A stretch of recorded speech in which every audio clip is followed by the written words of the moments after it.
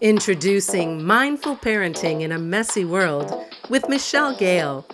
This podcast is for parents who long to be meaningfully connected to themselves and their children, even as the demands of modern life are accelerated. Enjoy a collection of supportive conversations, meditations, and nuggets of practical wisdom to help you embrace the parenting journey as your greatest potential for personal growth.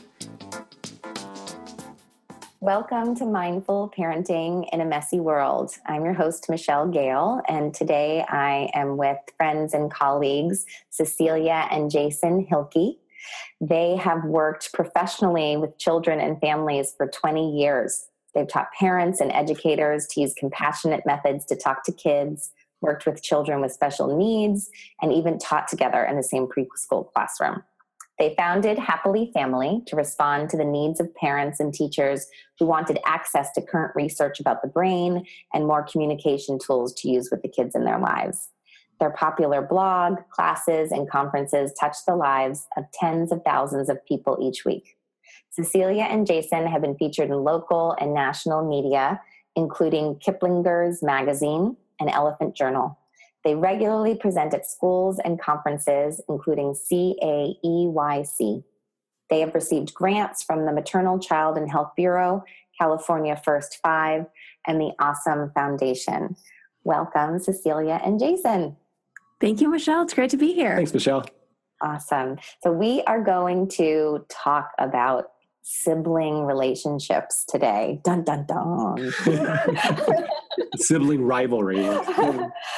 Sibling rivalry, relationship, is there a difference? It's just everyone refers to it as sibling rivalry. It seems like that's the hot word. And you're always like, oh, yes, okay. It is. And I have two boys who one is almost 14, the other's 10. And, we have some serious ebbs and flows at my house where I feel like I'm going to pull my hair out with the sibling stuff going on. So, we were talking before we came on, I said, we teach what we need to learn. And so I feel like I'm going to get a lot out of this today, and I'm really looking forward to learning from the two of you.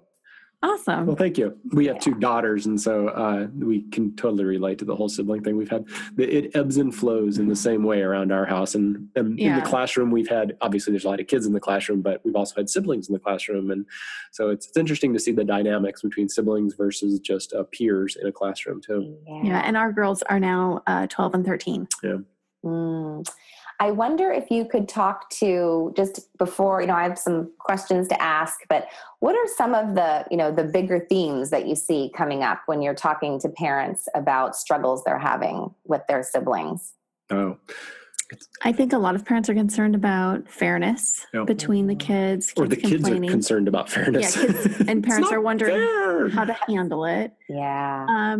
Parents are wondering just how to develop a good relationship with the kids and what things they can do. Parents are concerned about not favoring one over the other, either in the long term or even just if there's a conflict, they're concerned about how things appear if they're consoling one child but not the other one, and which one they should go to and how they should support them. So it seems like they're not favoring one over the other. Being fair between the two. Yeah, that's hard. That can be really hard. I've found that difficult myself. Yeah. Well, why don't we start about, how we handle it when kids feel like you're being unfair? Sure. What we like to talk to parents about is the difference between fairness and equity. And these are kind of our own definitions that we've defined fairness in our family to mean that we try to meet everybody's needs. And then equity is that everybody gets this equal thing. So we don't actually want equity in our family because people have different needs. If you've got one child that's sick, then you're not going to give them both medicine because they both need different things at the time. So we don't encourage parents to make sure that if it's one child's birthday that they have to give gifts to both of the kids, or that both of the kids have to go on the play date, or both of the kids have to go to Disneyland. Because different kids are going to need different things at different times. Different kids are going to have different opportunities at different times. And trying to distinguish the difference between everybody gets the same thing all the time, equity, versus fairness is we get what we need at when we need it, and that's going to be different for each other. So our goal really ultimately is toward fairness rather than equity all the time. Do you want to say something too, Jason?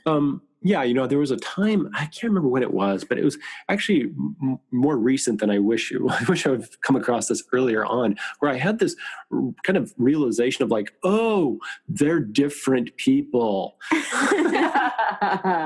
And I started recognizing like, oh, one likes this kind of food and the other one doesn't like this kind of food. So why, for just as an example, why would I make one of them eat oranges when she doesn't like oranges while the other one loves oranges?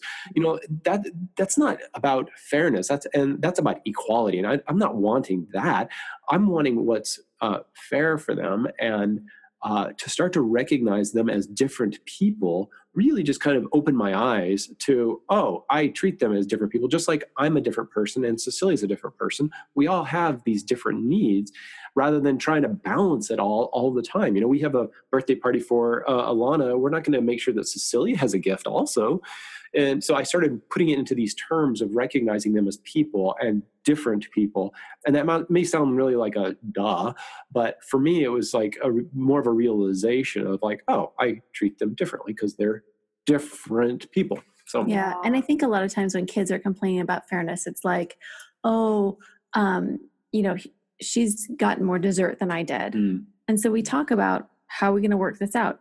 If maybe you have one child like spoon the ice cream into the bowls and the other child chooses which bowl they want, that could be a solution to come up with handling that. Or the other thing about fairness that comes up sometimes is, oh, well, that's not fair because, I do these kind of chores and she does those kind of chores. And so we talk about it during family meetings. How do we want to handle this? One of our kids does a lot of the like daily maintenance kinds of things, like taking care of the cat and taking out the recycling in the trash. And so that's like little bits during each day practically. Which is what she wanted. That's what she chose. Yep. Versus our other daughter chose to do the bathroom, every once or twice, every 1 or 2 weeks. So that's going to be like do the bathroom means like to clean a larger, toilet, shower, like sink, mirror, trash, sweep, like the whole thing. She can get that done on a weekend, but it's a longer period of time. So we kind of look at like, okay, yeah, these are different jobs, and what's going to be fair for you guys? What's going to feel good? And if you don't like it, how it's worked out, like let's switch it. Why not? What do you guys want to do? I mean, that's kind of how this all came about, was us sitting down and talking about, here are the things that we need to do in the house. And, you guys are old enough and more capable now that you're older. And they chose these things because they felt like that was fair and equitable. And the same thing has happened with, it could be riding in the front seat of the car, now that they're older. They came up with a whole system of trading off and figuring out whose turn it is to ride in the front, and who's going to be in control of the music, and what kind of music are we going to listen to, or washing dishes. That's one of the things that they help out with. And so that's been from a very early age. And they came up with a whole system of how they rotate who's doing dishes, whose turn it is to do dishes. They're so much in control of that I don't even know. I often turn to them like, wait, whose turn is it? And of course that can always turn ugly too. And they'll be like, oh, it's not my turn. Oh, it's her turn. But it always gets worked out. I mean, but the thing is that they own that. That's their way of working it out. And it feels fair to them because they came up with that agreement around it. Yeah. And there are some times when one child will get an opportunity that isn't happening for the other child. Yep. They will get the invitation to Disneyland or the birthday party or the sleepover or whatever. And if the child that didn't get that invitation complains, that's not fair, then what that means to me is that we need to tune into their feelings and talk to them. Yeah, you're disappointed. You're feeling sad because you'd really like to go and do that. That makes sense. And to help them kind of process that experience. I don't need to fix it. I don't need to like, oh, let's go do this amazing thing to make up for the fact that you're not going to get that invitation to the birthday party. Yeah. I need to try to compensate for it. But I can be with that child in her feelings, really understand her. She knows that she's being understood, she's being seen. And oftentimes that's enough. Yeah. And then after we've had our nice connecting conversation and she's talked about our feelings, like, oh, well, I'm going to go read a book now. Okay, bye. Moving right along. It just works out. It's funny how that is. And once they feel heard and understood, so often it just resolves itself. Not always, but sometimes. Yeah. I wonder if you can speak to, I know in my house a lot, because of the age difference, right? I think when you've got a child who's, say, 3 or 4 years older, or maybe even 2 years older, I know often I get from one of my sons or the other, how it's not being fair because they're allowed to do this or not allowed to do this, right? And I often try to give them that awareness of, oh, your age, right? So let's think about what you were doing when you were 10, right? And what did we expect of you when you were 10? So I wonder if you could speak to that a little bit, because that we really struggle with that. And I know a lot of other parents do as well, with that age gap. And it's different, right? And how you can be fair to each one. Yeah. Yeah, that's especially if the age is, if there's an even wider gap. Yeah, and you'd think, our girls are 18 months apart, you'd think with our kids that we wouldn't have those conversations, but we still do. Yeah. We still do. And we might even be slightly inconsistent when we say, oh, well, you can't have a cell phone, or you can't wear makeup, or you can't watch this kind of movie until you're this age.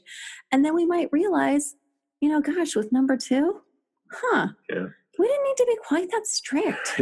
We're realizing it's not that big of a deal. So sometimes we will even be consistent from one kid to the other. We joke in our family that kids don't actually even have the same set of parents, because how we are with one child can be different than how we are with another child as we grow and develop in our parenting and learn to trust in the process and in the relationship. And so much of it is responding individually to who that kid is and what the situation is. It's kind of the curse of the firstborn.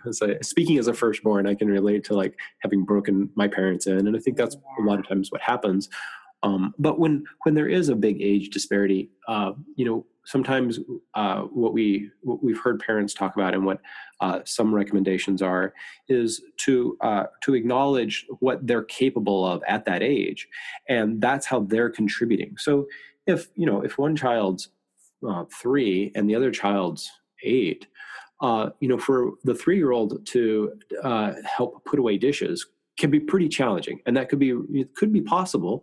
Where for the 8-year-old, that's not as big of a stretch. And so the 3-year-old may be helping in a way that they can help best. And so it may be easier for the 3-year-old to pick up things, put things away, do some other things to help contribute to the house, where the 8-year-old I may expect more of, or I may ask them to do more because they're more capable.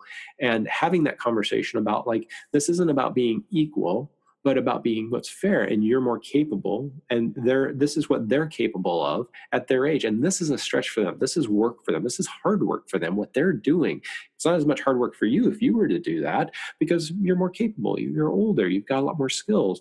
So we're trying to find something that's fair for both of you, and trying to work that out. So that's one thing that we'll talk about, is what their capability is. Yeah, and I think it goes back to looking at what the need is that we're trying to kind of establish in our family.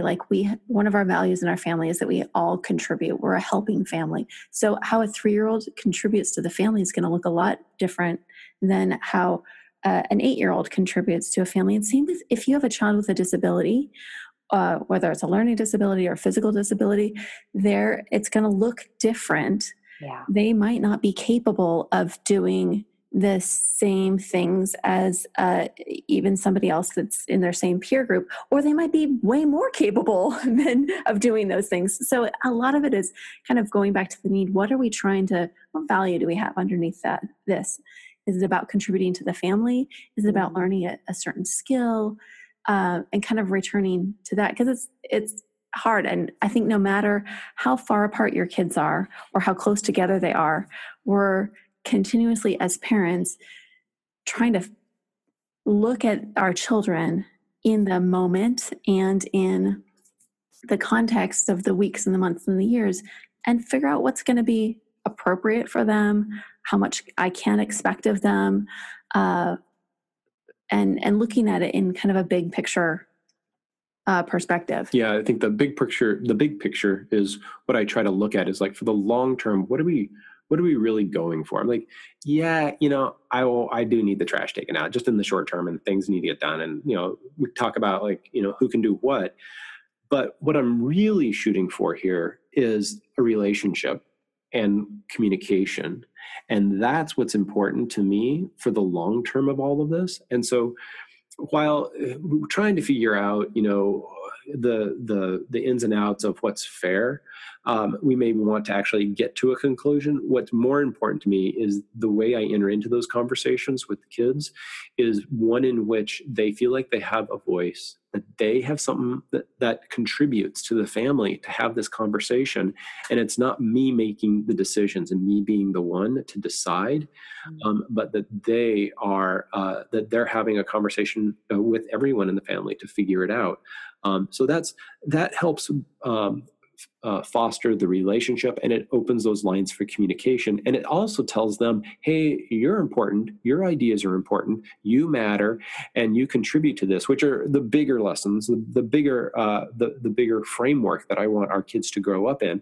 And then whatever gets said, sometimes it just doesn't really matter what gets said. I mean, in the long term, yeah, for the short term, sure, it does matter. But really, if we're playing the long game, what's more important is to keep our eye on that rather than how do I deal with this situation right here? What's the right way to deal with this one situation? I don't want to diminish that because that can be very frustrating and those situations need to be dealt with. But like the taking out the trash situation. Yeah. Or it's not fair. Why do I have to do all this stuff? Like, yeah, you got to deal with all that. But really trying to keep our eye on the long game is where the value is. And that's what we try to talk about a lot here rather than here's what you say. Yeah. And I think the long game also not just is about the relationship, but it's also about helping our kids develop the skills that they need to survive in the world. So taking out the trash is an aspect of them developing those skills, but but there are lots of different ways for me to help them develop those skills. That's just a particular way. That's just a particular strategy to meet that goal.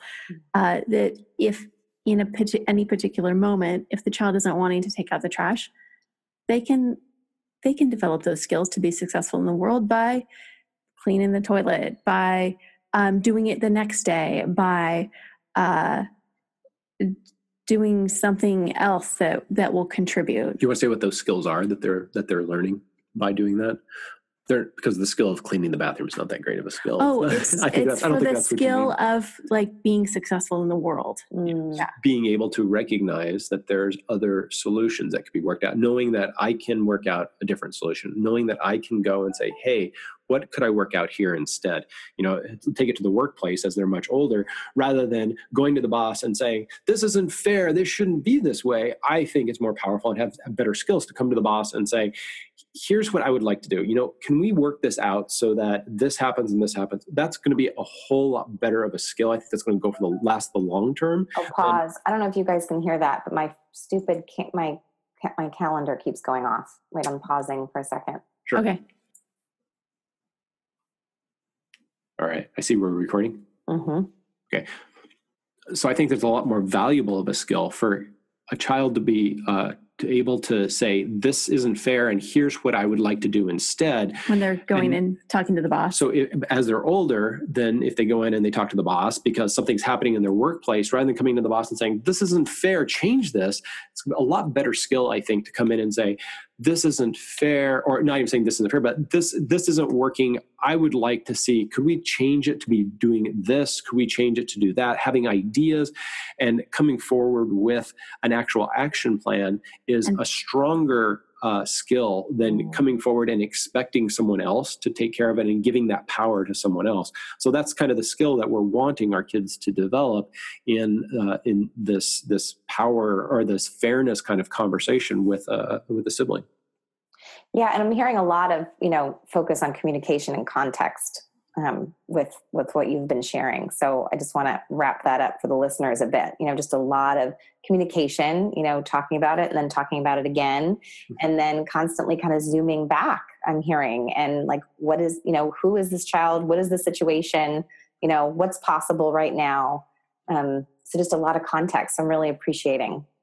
Yeah, we're big advocates of communication. Can you tell? Yes, I can. I think it's wonderful. What if we talk a little bit about, first things are not fair. They're bickering a little bit, that things aren't fair. And then it goes to a full-on conflict, right? And now we're in conflict and, there may be some yelling, there may be some hitting. What do you guys do with your own girls, and what do you suggest other parents do, depending on the age, obviously? I run screaming out of the house. Run. I'm failing out of there. It's a great question, Michelle. And first I wanted to talk about the difference that the research has showed over how to handle sibling conflicts kind of over the years as a segue to this conversation of how do you actually deal with it? Because it used to be, and this was even taught to us when our kids were little, like let kids work it out. Just, give them the freedom and they'll figure it out. And that was some of the research that had been done in like the 30s and 40s and 50s.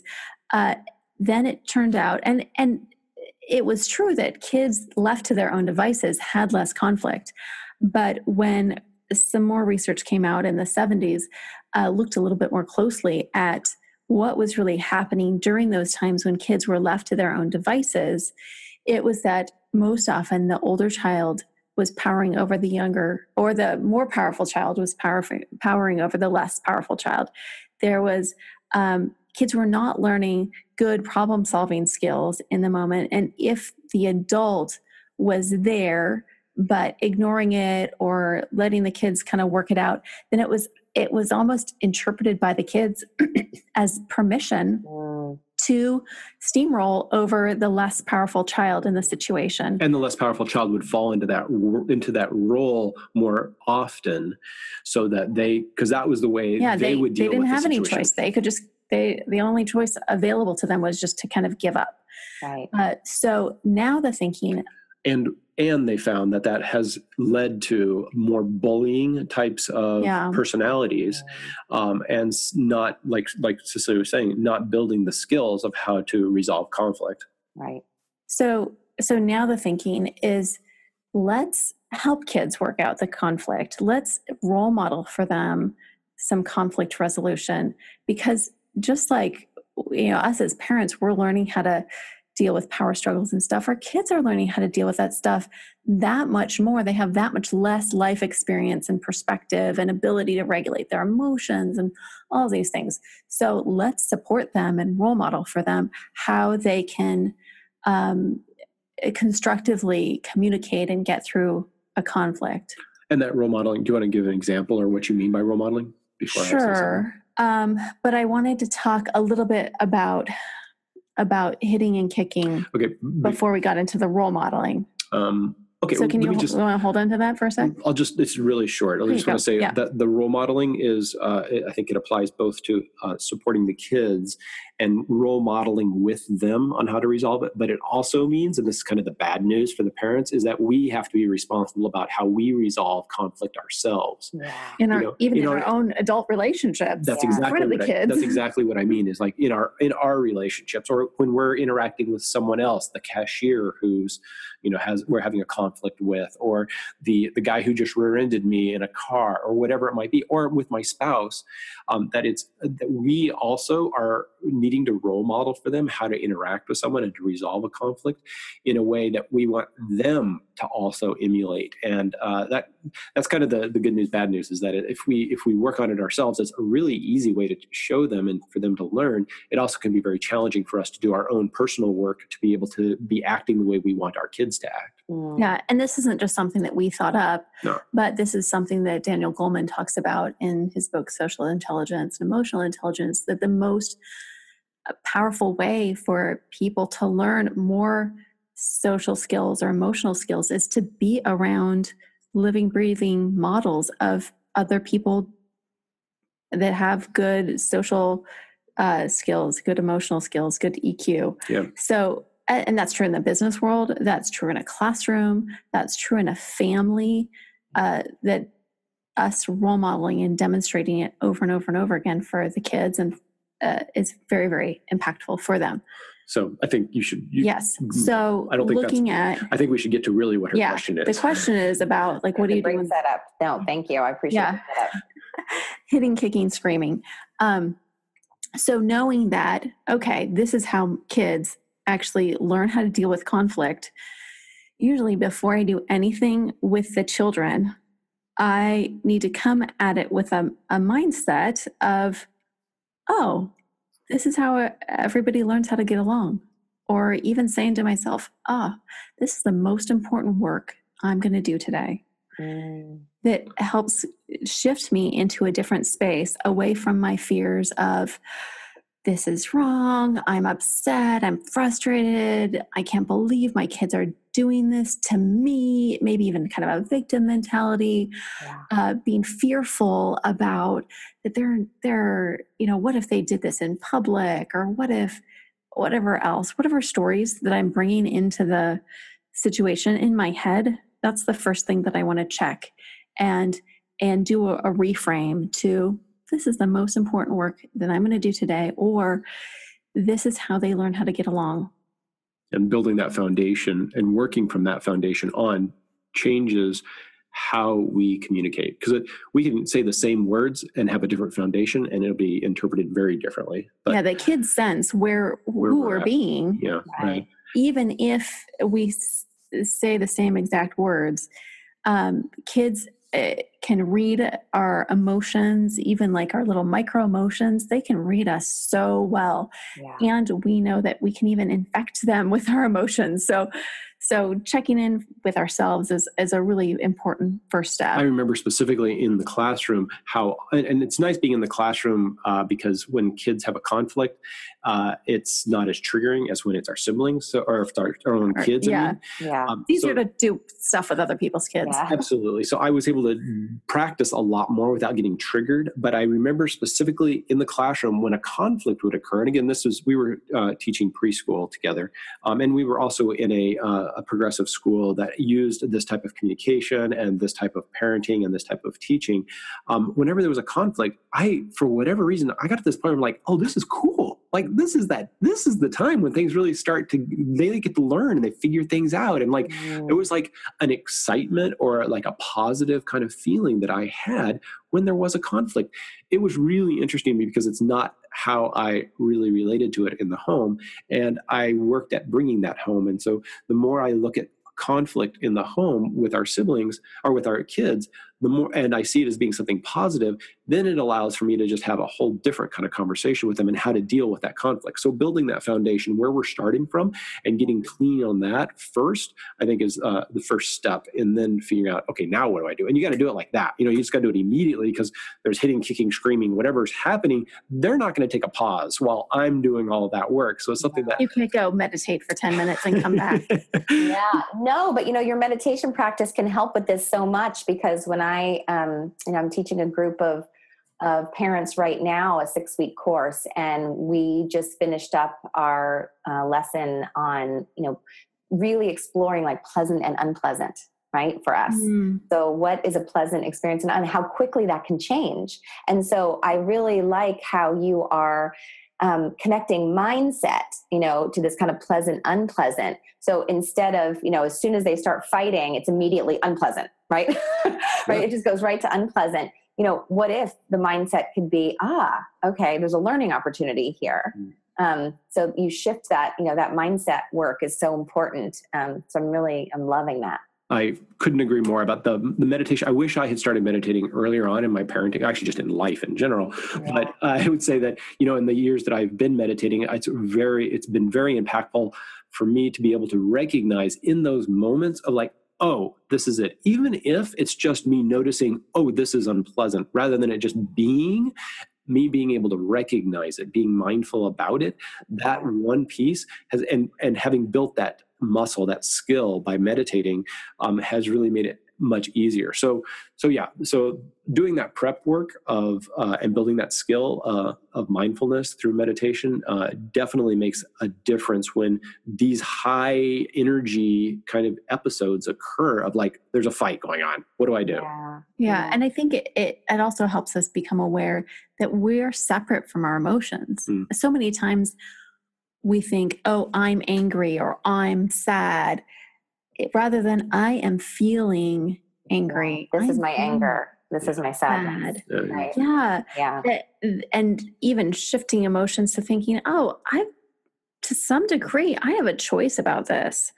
That this isn't who I am. This is the experience that I'm having, and noticing that there's some space between me and my feelings. Yeah. So, okay. So we got foundation. Yeah. We're talking about mindfulness and building this foundation, coming from a place of this is positive and this is okay and this is the way that they're. And it might not be positive, but it might be like, at least not negative. Yeah. We can at least come at it from a neutral. Sure. Yeah. And so there's hitting, kicking, screaming, fighting happening, whatever it is. And when there's hitting, kicking, screaming, I also look at the kids and I understand, okay, this is again a strategy that they're using right now because they've run out of strategies. They've probably tried some different things and it didn't work and they're at the end of their rope. Yeah.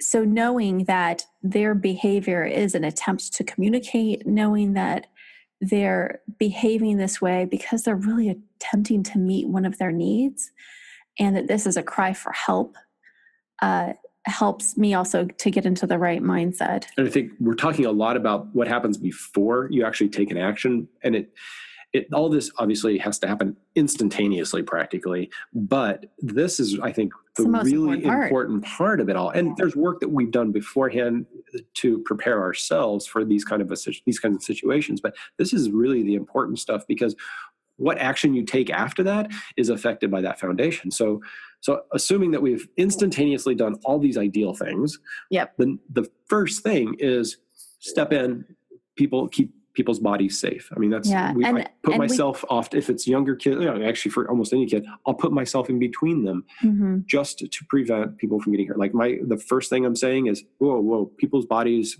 need to stay safe. This is not okay. Yeah. And we call it in our work with parents, we call it a single sentence, like just one thing. Oh, I'm not willing for you to hit. That's not a time to like give a lecture about hitting or give a lecture about yelling or pulling hair. Not willing for you to pull hair. And to create some safety, it might be me inserting my body in between the kids. It might be me gently putting an arm over the child's arms. It's hard to show this in a podcast, but actually without using our hands, but actually using our arms to just prevent them from raising their arms. So putting ourselves gently around them, kind of creating a space so that they aren't lashing out with their hands. And that's being protective, not just of the other person or other things if they're damaging things, but also for them to be safe. For them, sure. And then immediately, like seconds after we come in, I'm not willing for you to hit, then I turn in and talk to the kids about their feelings.